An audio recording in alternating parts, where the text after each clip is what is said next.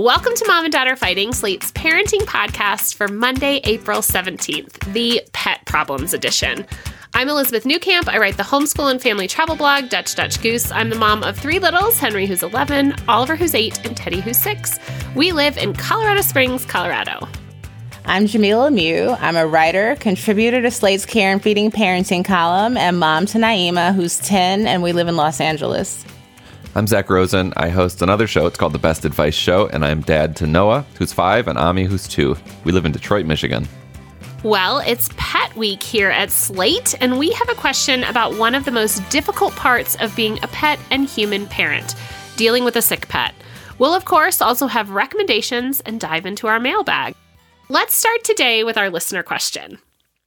Dear Mom and Dad, I'm the single mom of 2 lovely girls who are aged 11 and 13. I've owned dogs my entire adult life, and about 2 years ago, I decided it was time to get a puppy. They have been very involved in his care and training since we got him, so they're really bonded to him. Unfortunately, this puppy, who's now almost 2, has had chronic health issues that are progressive. We're struggling to even get him stable at this point. His chronic health issues have taken a toll on my ability to do my job, be an engaged parent, and be a good human. My mental health and confidence have taken a huge hit, and so has my checkbook. Recently, a downturn in his health included an $8,000 emergency surgery bill, and he's still struggling. I've decided he needs to be rehomed, and I don't know how to talk about this with my children. I have mentioned in the past that we're doing the best we can for him, but there might come a time where we can't take care of him anymore. Now that time has arrived, and I have no idea how to address it with my children. There's also a chance that I'm unable to find another home for him, and he'll need to be euthanized. I know it's going to be really hard on all of us, but I don't want them to blame me or for our relationship to suffer because they feel like I gave up on him. I want them to understand that I'm doing this so he can be taken care of by people that have more time to deal with his illness and so I can be a better parent and human. Thank you for all the thoughts and advice. Signed, my dog has a stomachache.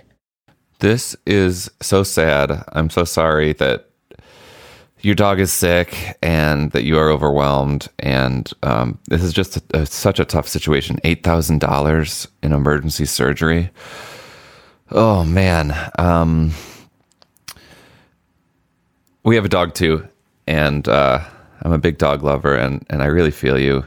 You're in between a rock and a hard place. And your girls, 11 and 13, are old enough to go through this with you. They don't have to lead the process, but there is no reason why they shouldn't be brought into the conversation around what you're going to do and why you're going to do it. They don't need to have the final say, nor should they. This has to be your call. But whether you have to find another home for the dog or euthanize the dog, regardless, this is one of those really critical, challenging, heartbreaking milestones that they're going to go through in their life. And we need practice suffering. We need practice with loss. We need practice with sickness because there's just more to come. And so I think the more open you are with how you're navigating this and how you're feeling about it, the financial piece should also be, you should be open about that. I think our kids need to know that, you know, the stuff in our lives and their lives has a cost, and we work really hard, and, you know, we can't always afford it. You also warned them early on that you might have to find another home for the dog. And if it does come to euthanasia, there are amazing at-home services that you can bring in. In fact, I just interviewed someone on the Best Advice Show. I haven't run that interview yet, but she lost her dog, and what she taught me, in addition to the end of life pet care that is available for you, there's also like some control that you can exert over the situation. If it does come to euthanasia, like between now and the time you put that dog down, the three of you can like go and do, to the best of the dog's ability, the dog's favorite things. You can feed the dog its favorite food. You can take them to their favorite park.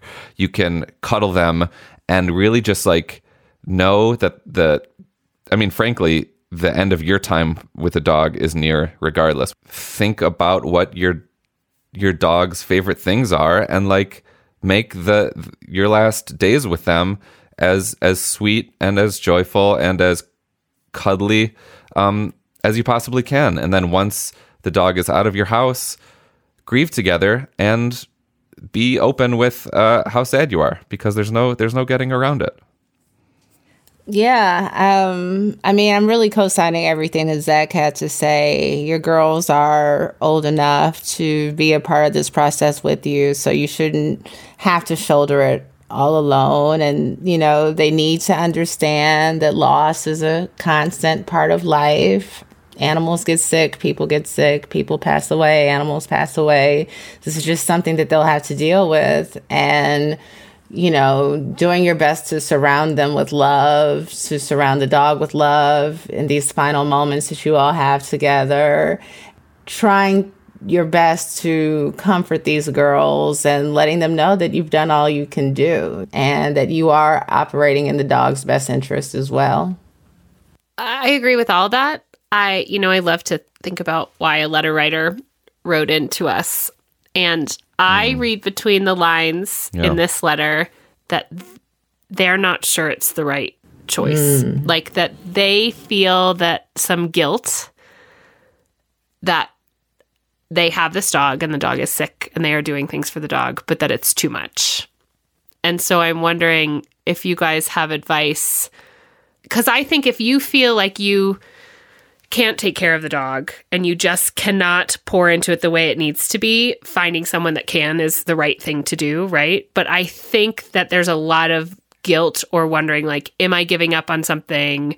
When I get a pet, do I just kind of get them with whatever, troubles they have and it's mine to deal with? Like, do you have advice for that? We have a fish and a snail, and the snail dies a lot and we just replace the snail. Yeah. So I'm not sure I'm the best person to to address this, but I just fundamentally read this letter as I'm having trouble addressing this with my older children because I fundamentally don't know that I'm doing the right thing.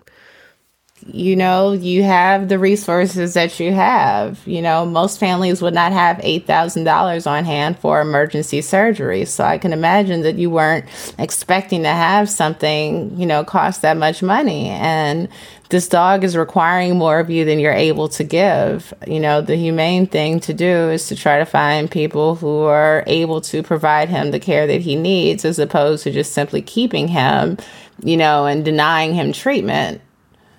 There are amazing foster dog parents and people who love taking on sick dogs. Like, it's a friend of mine, like that's one of her projects in life, is to like care for dogs that are otherwise unable to live in other homes. And so I think you're going to do your due diligence to find another home for the dog. And if it sounds like he's a great guy, despite the medical issues, which, like Jamila was saying, you can do what you can do, but another family just might have more financial capacity to shoulder that burden. But like, you should not go bankrupt taking care of this dog. It's heartbreaking, but you can't do that. And you know that.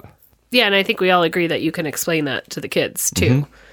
And I think even explaining to them that that you're conflicted about it too, that you wish that wasn't the way it was. I just think these kids they're old enough. I know when I first heard the question, I was like looking, I'm like, oh, there's a bunch of great like picture books about this. And I'm like, oh, the children are older. And also just consulting with palliative pet care. Google it. There's going to be one in your town, and they will help you move through the decision also, before having to, you don't have to retain them or anything. You can just call and kind of have a consultation, and that will be helpful too, because they've done this hundreds and hundreds of times. Like, imagine having that perspective. Well, I think regardless of what happens, it's a really difficult decision, and we're sorry that you have to make this and your kids have to go through this as well. So my dog has a stomach ache. We will, of course, be thinking of you, and we would love to hear an update on how things go and what you decide to do and how the kids did.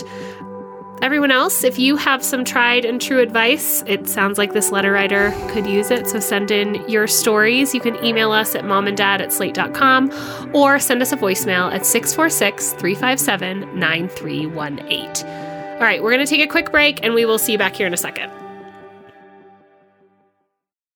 All right, let's move on to recommendations. Zach, what are you recommending this week? So this week I'm going to recommend. This harkens back to my fail story from this past Thursday, in which Ami threw up a ton over the course of one evening last week. And a recommendation is, up until that point, we would have a plastic bag if he was sleeping with us to try to catch his puke.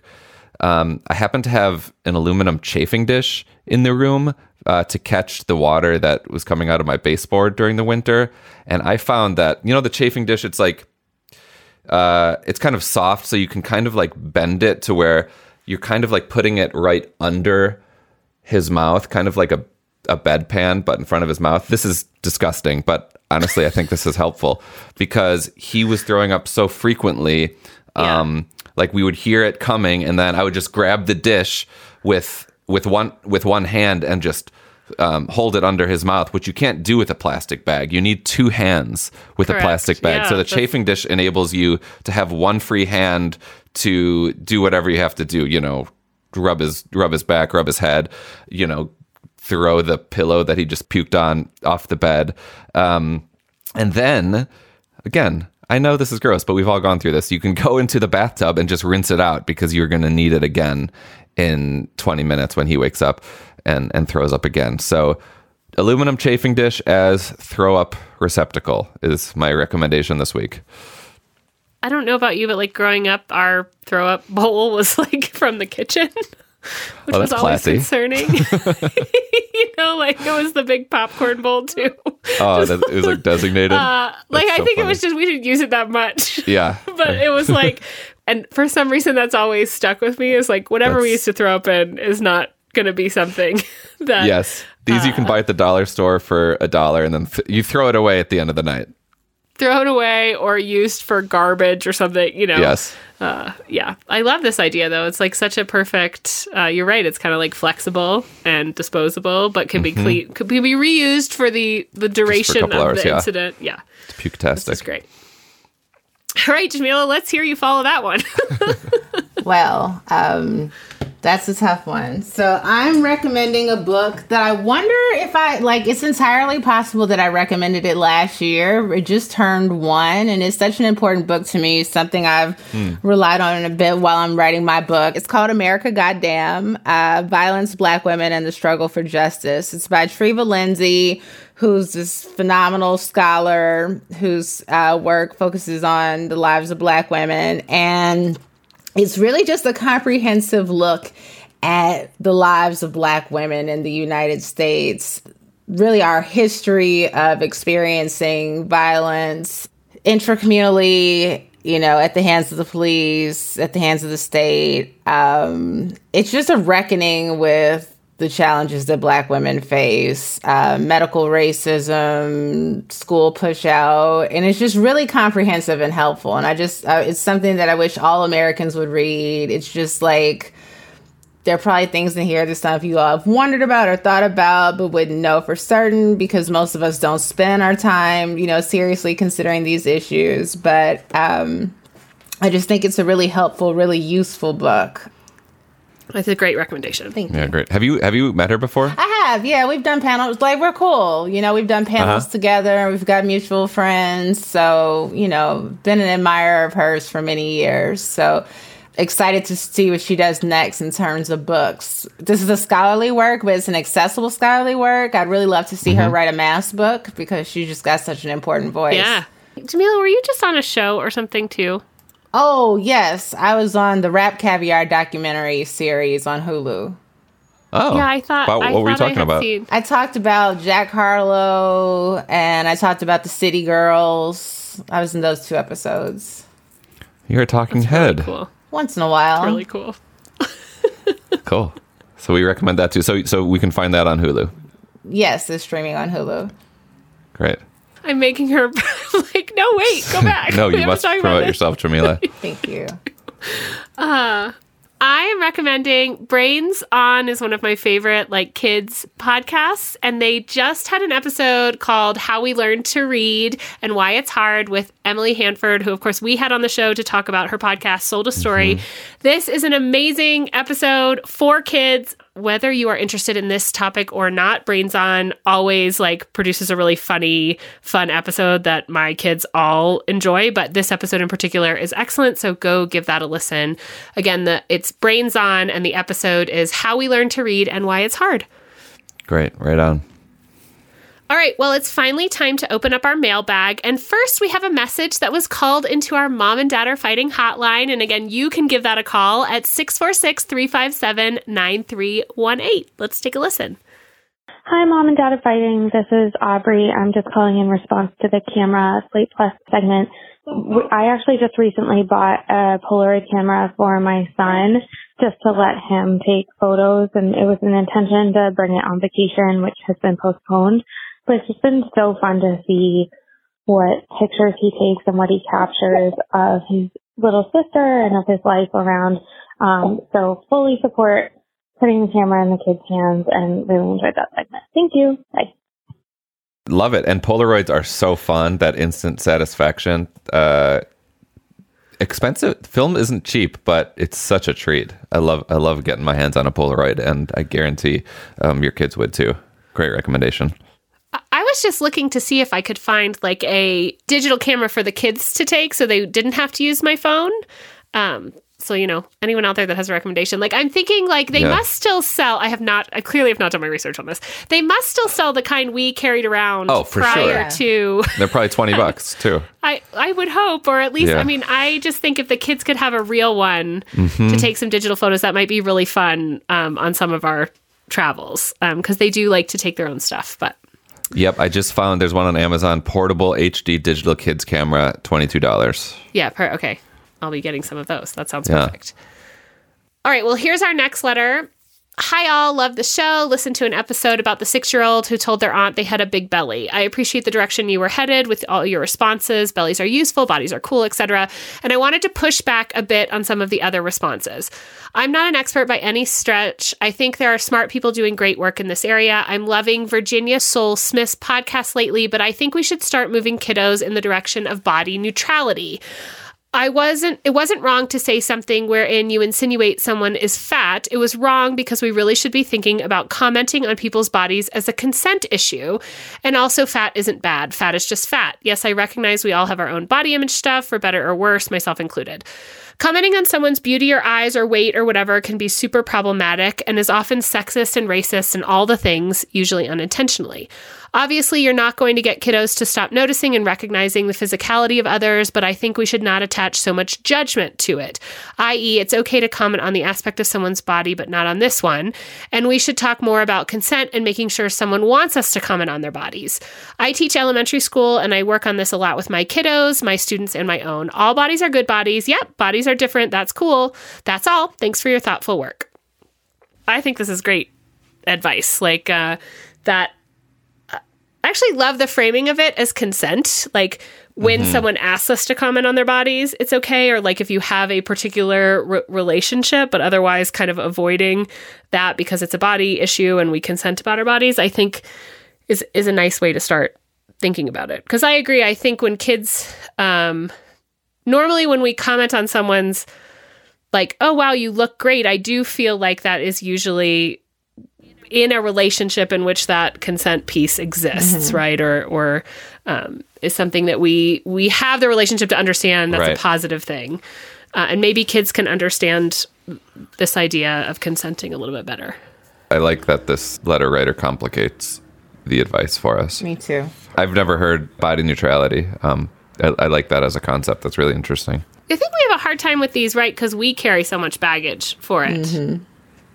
That it's hard to like uncomplicate it with our own baggage for kids. Yes.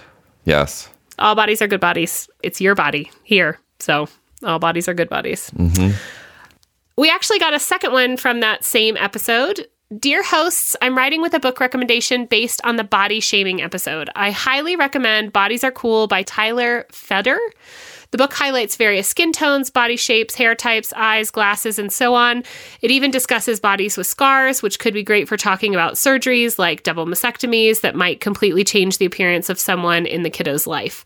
Most importantly, the book celebrates all different types of bodies that are all good bodies and has created so many opportunities for discussing different races, gender expression, and body size. Might be a helpful tool in shaping the conversation for the letter writer, as well as many parents and other family members. Thanks.